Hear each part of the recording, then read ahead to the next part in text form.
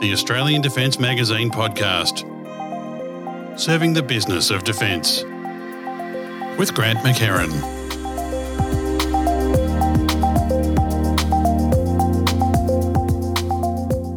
Hi everyone and welcome back to the show. This episode I'll be chatting with Amanda Holt, CEO of SIPAC, and we'll be talking about autonomous systems. Amanda, welcome to the show. Thank you so much for having me. It's great to have you here, and I'm looking forward to discussing the autonomous systems. It's, automation, brains, machine learning, and defense. It's everything, all that we ever wanted to talk, right? Absolutely. We can all get our nerd on. Hey, well, starting with getting the nerd on, we'll dive into the nerd hole soon. But let's start up the top with, can you give us an overview of SIPAC and your involvement with the Australian Defence Force and defence industry? Look, the first thing to say about SIPAC is that we are a great example of a genuine Australian industry success story in the defence sector. I know I'm biased, but I do truly believe that. Since the Defence Industry Policy Statement was released back in 2016, SIPAC has taken up the challenge of developing a truly sovereign industrial capability to deliver globally competitive solutions to the complex dynamic threat environment in which we operate. As a veteran-owned business, we've always believed that it's the trusted partnership between defence and industry that allows for the disruptive innovation that will meet the defence industry policy objectives of enhancing national security through developing a globally competitive Australian defence industrial base. We've transformed from a trusted professional services provider into a proven end-to-end systems integrator focused on autonomous systems for our defence, national security and critical infrastructure customers.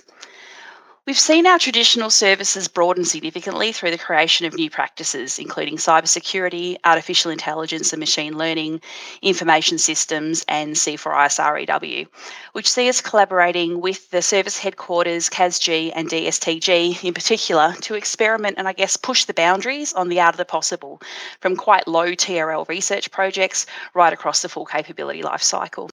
Now, Amanda, just to interrupt just for a second there, you mentioned TRL. For those who may not know, can you explain what that is? Sure. So that's technology readiness levels. So you start right down at the beginning, sort of stage 1 to 3 is that blue sky research. It mostly sits in our academic institutes, and it's where DST collaboration often first kicks in. It's more the research end of research and development, and then you get up to sort of level 4 through 7, which is where most of the work we do, which is really that early stage prototyping and proof of concept of technology. And then it comes all the way through to TRL level 9, which is when a technology is introduced into service. Okay, thanks for that clarification. Pleasure. So I think if we look at the journey SIPAC's been on, the most tangible changes you'll notice is really in our industrial footprint. So about 5 years ago, when we all understood there was a new normal coming between defence and industry, we were working out of regular commercial office spaces in Melbourne and Canberra and providing a lot of, technology leaning, but very much services and consulting based contracts into the sector. We had this tiny systems integration lab. It was literally a small office with no windows, which we used to do some of our initial prototyping and experimentation for our sensors and surveillance business, which was really importing some really quite advanced technologies from overseas OEMs and then integrating and supporting those locally, which is what gave us the confidence to take that step from an engineering consultancy into an engineering technology company. So today, if you were to come and visit us after not seeing us in the last 5 years, you'd walk into our 54,000 square foot secure facility here at Fisherman's Bend down near Port Melbourne, which is the historic heart of Australian aerospace. So certainly is.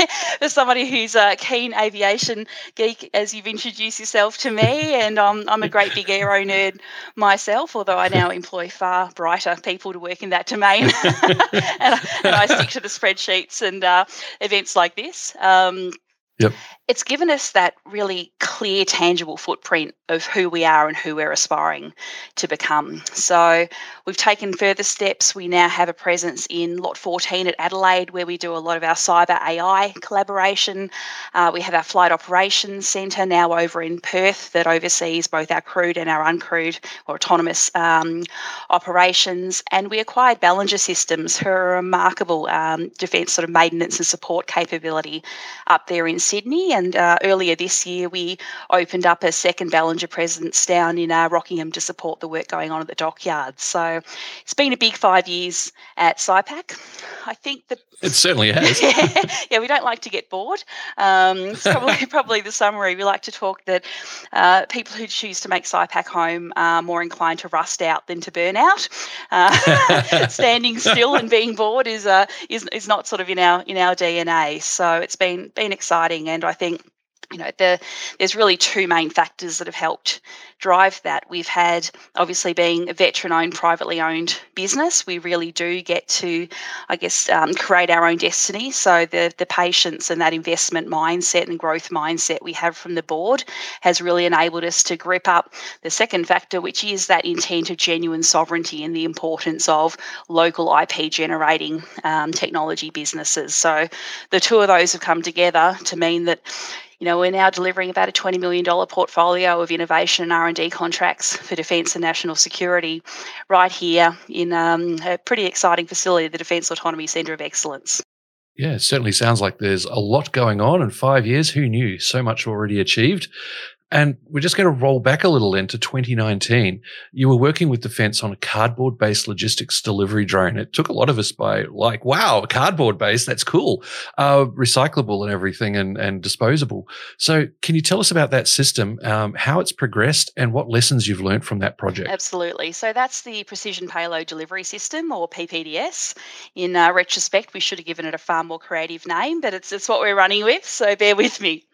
You could imagine arriving at Army Innovation Day at the end of 2018 with a couple of cardboard aeroplanes under our arms. My chief engineer, Ross Osborne, and I had quite a few people sniggering at us. They stopped giggling when we were awarded the contract, so that's always a nice feeling. Yeah. Yeah. Contracts, winning a contract, there's nothing else that says, ha ha, we win. We rock. Yeah, it might have looked silly, but it was silly with purpose. And I think that's almost the intent of what we were trying to achieve there. We were trying to do something fundamentally different, and the approach we take with all of our prototype activities within our R&D program here at SIPAC is to make sure we're being disruptive. We don't just want to go and build the Australianised version of something that's been proven. We need to find our own space in the market and really create a new category that we're solving. So PPDS, it's a flat-packed, yes, I mean like IKEA, disposable cardboard drone that delivers up to 3 kilos of supplies, really targeted at getting into that sort of last-mile logistics, so into hard-to-reach areas.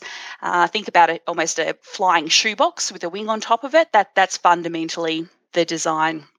And it was really our attempt at pushing the boundaries of both that disposability nature, because most of what we've invested in are fairly expensive, exquisite ISR platforms when we think about autonomy, and the use of autonomous systems is so much broader than that. So we wanted to try and push that boundary of disposability at the same time of pushing the boundary of autonomy.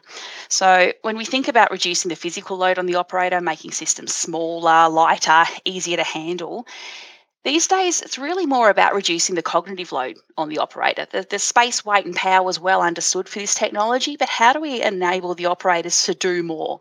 Because that's how we're going to generate meaningful combat mass, because we're a relatively small defence force. So we can't afford to have a single operator, or often two, dedicated to traditional UAS operations. So you'll have somebody piloting the aircraft and often a second person controlling the cameras and capturing the data presented and making decisions with that. So we wanted to take the operator completely out of the loop. And so most of that program, again, people focus on this flying cardboard plane. It was much more about the guidance, navigation and control solution, and how we could appropriately sort of plan the mission, sense during flight and respond during flight to emerging environmental conditions to make sure we were precisely landing and completing the mission successfully. I imagine there's also the situation if you're going in the last mile and so on, it's quite often degraded GPS signals, harder. Most drones rely on GPS and things like that these days to figure out where they are. So that would be an interesting challenge, I would expect. Yeah, spot on. So GPS is absolutely a primary navigation sensor for any autonomous system. And then a lot of the work that we were doing was then looking at those secondary navigation solutions that can complement that. One of the key areas that the team did an enormous amount of work on was our optical flow sensor and the feedback loops into the system itself. So the part that I always found the most exciting was this idea that it was a system that could fly in, conduct an orbit over the final landing position, and in doing that, it was validating its altitude, its ground speed, all of those things through the optical flow sensor, but then also looking at all the feedback systems that were taking place on the control panels on the aircraft itself to assess what are the wind conditions, so it could optimise its descent essentially to ensure it landed where it intended and not have other things interfere with it. So as you can imagine, I have more software engineers working for me than most people imagine when they look at a cardboard aeroplane. It's a very smart cardboard box. It certainly with is. wings. Yes. I imagine that the lessons learned in that project really followed through into earlier this year when you bid the Corvo-X autonomous unmanned aerial system for Land 129 Phase 4B. So can you tell us about Corvo-X and its capabilities? Yeah, absolutely. So Corvo-X really is the poster child of our Corvo family of autonomous systems. It's the most complex system, and certainly the lessons, whether it was in the technology itself that was developed under the PPDS program or other systems. But often I think the main thing we learnt through the PPDS journey was the merit in collaborating meaningfully with end users, because it's one thing to sit there and read a requirements spec or an OCD and for a bunch of engineers in our basement to sit there and interpret it as to what we think matters. It's an entirely different priority to sit down and understand from end users right now who are touching and feeling the existing technology, who are seeing what's coming next, to try and make sure we were making informed decisions when there is that trade-off. And as you can imagine, for a small UAS, so we're talking less than 2 kilo for the platform, and with a pretty significant mission specification that Defence wanted to see achieved. There's a lot of trade-offs that you have to take because every gram matters, every watt matters in these types of systems. So understanding the real intent of the end user was critical in helping us make some of those informed decisions as we worked our way through. How did you go about getting that? Because typically you're kept at a distance. Were you able to organise with, I'm guessing, CASG, the ability to sit down with those users? How did you go about doing that? So I think this is probably one of the success stories that I hope we will see off the back of the Defence Innovation Program that was launched back in 2017. Army Headquarters raised a special notice, which is almost the opposite way to most of the Defence Innovation Hub contracts. So most of us throw good ideas in and they catch the ones they like and partner with you. This was one where they released a really clear needs statement identifying what the WASP, which is the current in-service small UAS capability, was capable of, areas they'd like to see capability improvement, and then opened it up to all of industry to put our bright ideas through. Fantastic. And that gave us a great starting point to understand whether our types of technology might be feasible to this. And of course, the real benefit, the co-funding certainly helps when it comes to innovation programs, but the real benefit was having an Army sponsor who went on the journey with us so we could test some of these trade-offs, show them the progress, show them the risks. So, it's a very eyes wide open collaborative journey that you work your way through to sit there and understand, are we going to make it? And we had to go through 3 different phases of that to continue demonstrating our way through. And I think where we were fortunate or insightful, depending on which level of self-attribution you'd like to take. we pursued a really innovative and challenging flight vehicle architecture. So Corvo-X combines that vertical takeoff and landing like a normal multi-rotor with that forward flight capability of a normal fixed-wing aircraft. And that's something that's been proven in more recent years on much larger aircraft, but it's very challenging at this small scale because the wind effects and those sorts of things at a small light aircraft definitely come into play. The reason this was important is Army were wanting to try and remove some of the physical risk to the operator. So that idea of having to stand up and throw something like a javelin, obviously, exposes people, right? Not a good look. But to be able to have something that's small enough and able to be launched vertically means you can launch it out of the hatch of an Army vehicle. You don't need someone to be climbing out the top, assembling the system, standing up and throwing it. So this type of a flight concept, again, took an enormous amount of our clever algorithms and software team to actually prove the concept. And I think it was that novel concept that really helped engage the art of the possible with the end users, as well as our engineering team, to be able to work our way through it. It's quite a lot of engineering packed into a little 2 kilo surveillance, because it's primarily surveillance and reconnaissance, isn't it? Absolutely. So at its simplest level, the way the concept was described to us at the start is this is binoculars up over the hill, around a corner. It's relatively short range combat team support. It was the primary mission that was articulated to us. Fantastic. Now, we've spoken about Corvo X, and apparently it's produced on almost 100% Australian industry content. So what are your views on sovereign capability for autonomous vehicles here in Australia? Yeah, I think we're very fortunate in that we have an incredibly established autonomous systems, particularly UAS workforce in Australia, and that's largely off the back of some fantastic research that's worked through the university over many years, and also some international primes who've invested heavily in their own R&D programs. That's really been a generation of a world-class workforce. We do get the odd phone call that we first think is spam when you get some of the inquiries coming through from these massive multinationals who aren't in the defence space saying, we believe SIPAC can help us with this little problem. It's like, no, that's got to be a phishing email. Oh, no, it's real. Yes, that is the CTO of that very large organisation. Sorry for keeping you waiting, sir. Yeah, it gets like that. And so you can understand why that RAS AI becoming a sovereign industrial capability just makes sense. It's not necessarily an area like some of the previous SICPs that were almost previously made investments and things that were underway and maturing.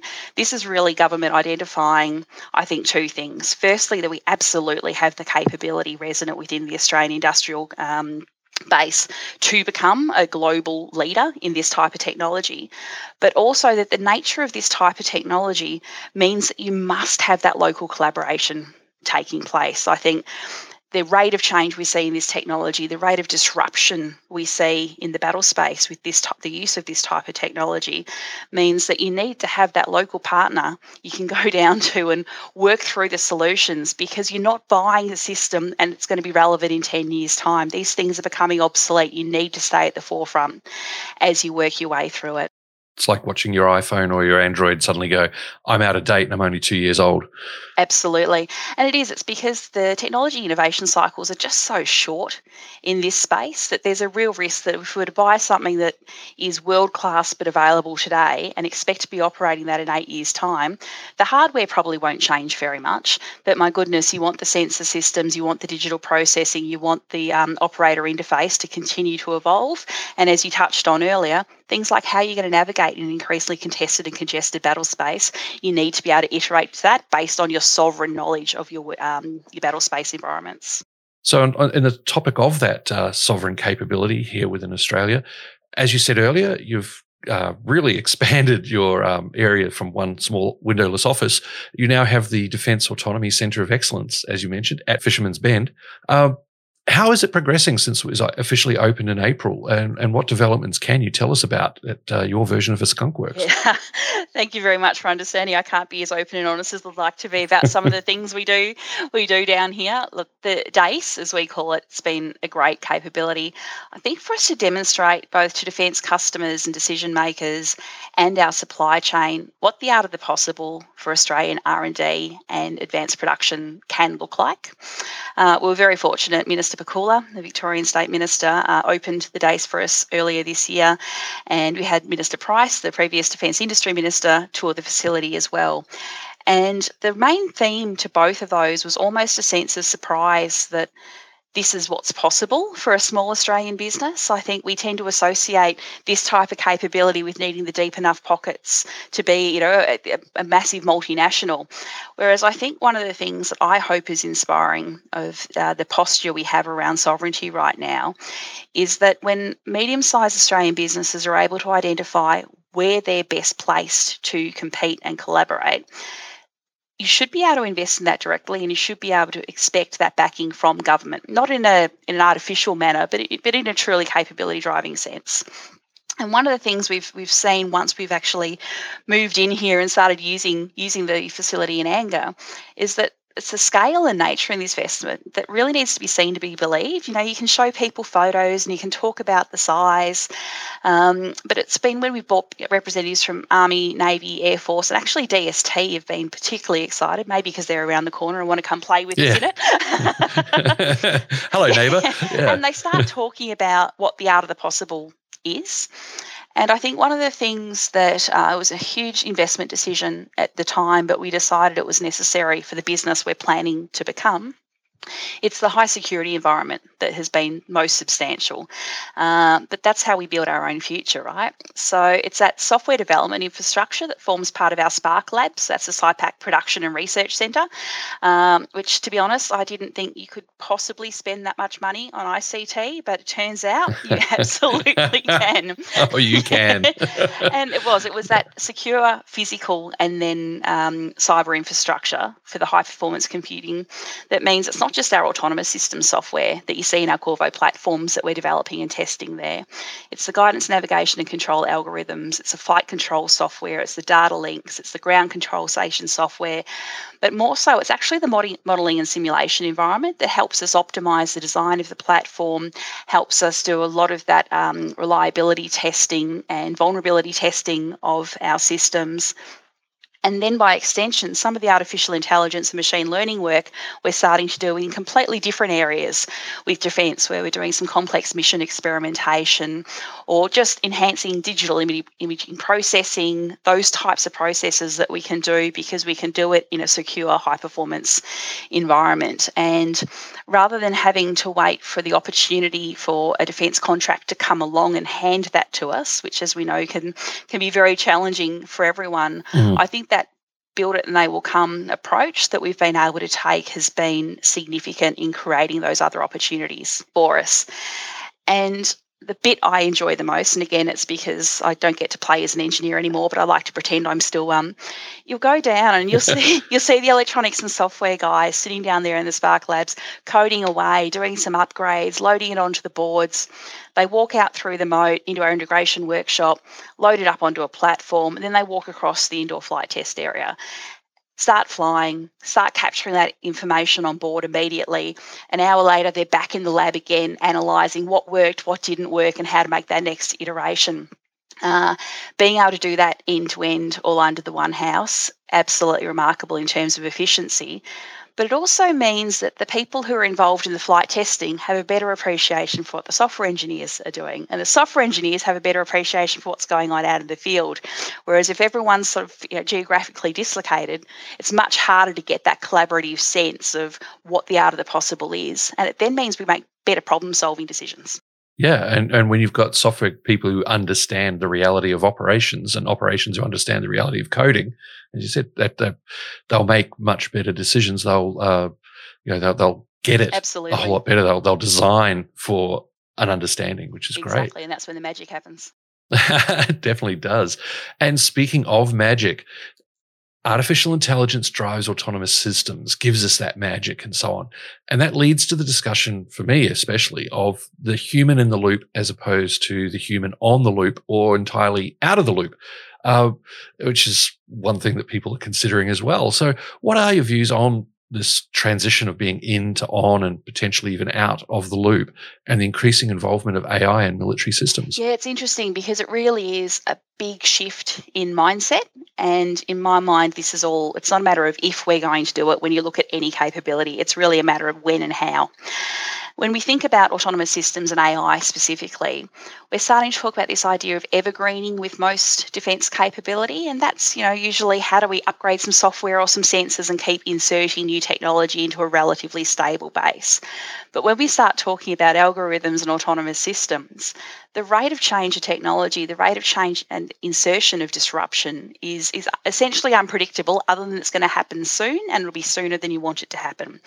So we have to be aware that this can make our existing technology irrelevant overnight. So it's really not the sort of capabilities we can be looking at on when it becomes obsolete, we'll then go and come up with our next option. It's, it's not like a truck where you start saying, you know what, this is getting a bit hard to maintain. Let's start thinking about buying the new one, like you would with your family car. This is something where you have to be disrupting yourself. You have to assume that our adversaries are engaging with emerging technologies, both in the physical and the cyber domains, that we're not necessarily across yet, or they're applying it in ways that we haven't foreseen because of our view of rules of engagement. So we have to be planning in this future long-term view of autonomy and AI as a capability in and of itself. And there's probably two parts to that. So one is that we have to just plan to disrupt our own innovations whilst they're still in the early stage R&D, not just once they get into service. So we do a lot of work on testing both the counter technology to what we're working on, and then considering the counter technology as to whether that's something we need to insert or how you plan that into your technology roadmap. If we don't do that, we're just planning in obsolescence and irrelevance into what we're doing. I think when we start looking at why autonomy and AI really matters, and I touched on this earlier, it's the fact that for such a relatively small defence force, we need a means of generating combat mass. We need a way of identifying operational agility that we can apply that sort of trusted sense of autonomy and AI decision support in a way that we trust appropriately. And one of the challenges I think we have with that is trust means a different thing to different people. And when you look at how complex our operating domains are becoming, when you look at how complex the technology we're developing is, it's very challenging for people to understand how they fit all those pieces together. And unfortunately, we tend to take that idea of the role of the human in the loop on the human understanding exactly when they should or shouldn't interact. So instead, I think it's important that we're able as technology developers to work with Defence so that we can articulate how our technology is being designed to perform, the role we actually need the human to play in that loop, and then how we can best deploy that most limited resource, the trained human in the ADF, to generate that decision superiority and generate that combat mass, knowing which tools they have available to create options. No, that's very, very well put there, especially with enhancing the limited forces that we have so that we can continue hitting above our weight, I believe the phrase is. Absolutely.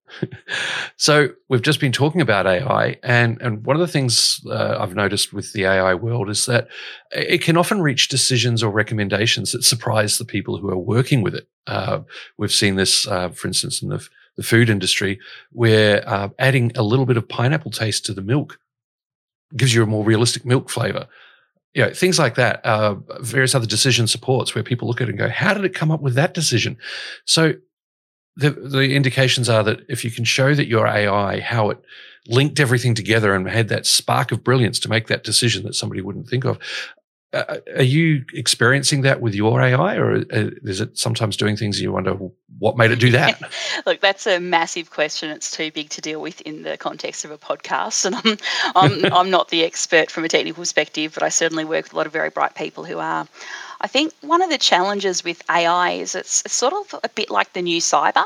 It sort of means everything to everyone and almost nothing to anyone as a result. And that can be a real challenge when we start talking about AI. So that traceability of decisions aspect in your question, I think that's really important for decision analytic systems. But for others where, for instance, the system's continually adapting based on its learning, based on different inputs and the way it's deducing from that, these become seriously wicked problems to try and address and try to explain. So you get to the trend of explainable AI, and I think that's key when you're looking at data fusion and other sort of rules-based, standardised data input-based problems that you're solving, because you can not necessarily articulate the outcome of each individual decision, but you can talk about the decision-making process that's been applied, and that gives people an inherent sense of comfort that they understand the way this system is approaching the solution. I think where we're headed with the sort of work we do, it's a bit less about that sort of linear validation of the approach that's being taken.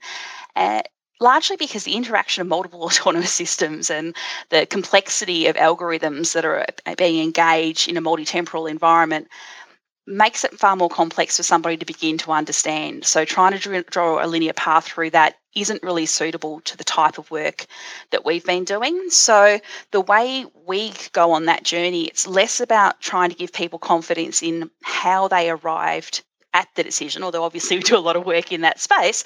And it's more about how do you make sure the system doesn't give you a clearly wrong answer? How do you make sure if you tell your system do not do this, so at the simplest level, geofencing, how do I make sure my aircraft will never fly where I tell it won't fly?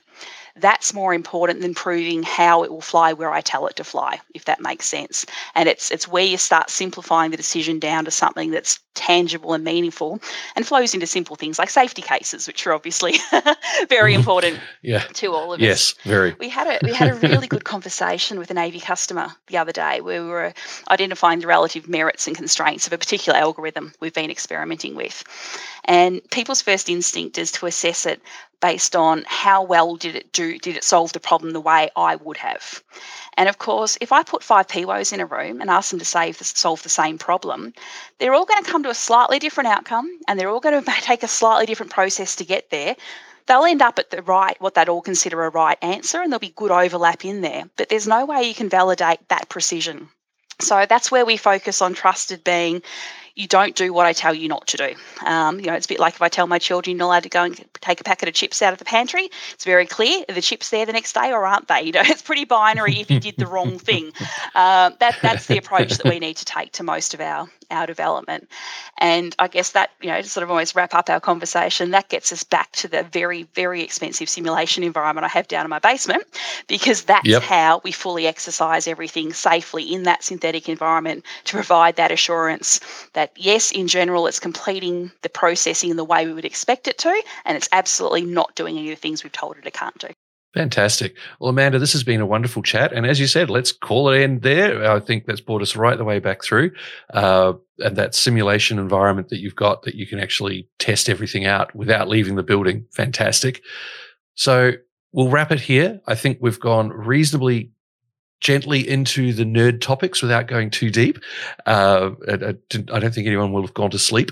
So that's been really good. It's been a wonderful chat, and I've really appreciated you coming on the podcast to talk to us about SciPack and the work that you're doing with autonomous systems. Oh, thank you so much. As you can tell, I would talk about this stuff all day until I hit the limits of my knowledge, and then I have to invite some of my super nerds in to firstly tell me what I got wrong and fill out the rest of the conversation. But look, this is an incredibly exciting time to be an Australian business working in the defence sector. The RAS AI SICP is really creating an environment for us to really flex our muscle, I think, on a global scale, because we can be world leaders in this technology. And if we can make sure government and defence remain on this journey with all of us so that we can continue investing, I believe we'll all be repaid for that tenfold. I agree with you entirely on that. And so far it's looking great and good progress. So once again, thanks, Amanda, for coming on the show. Thank you so much. And of course, thanks to everyone for listening once again. And don't forget, if you enjoyed this episode, you can like us on iTunes or your podcatcher of choice, as this helps others discover our show. Meanwhile, thanks for tuning in, and we'll be back in the not too distant future with another informative episode. The ADM podcast is produced by Southern Skies Media on behalf of Australian Defence Magazine, a YAFA media title. The views of the people appearing on this podcast do not necessarily represent the views of Australian Defence Magazine, the Department of Defence, or the guest's employer. If you wish to use any of the audio in this podcast, please contact Australian Defence Magazine via their website, australiandefence.com.au, or via email at defmag@yafa.com.au.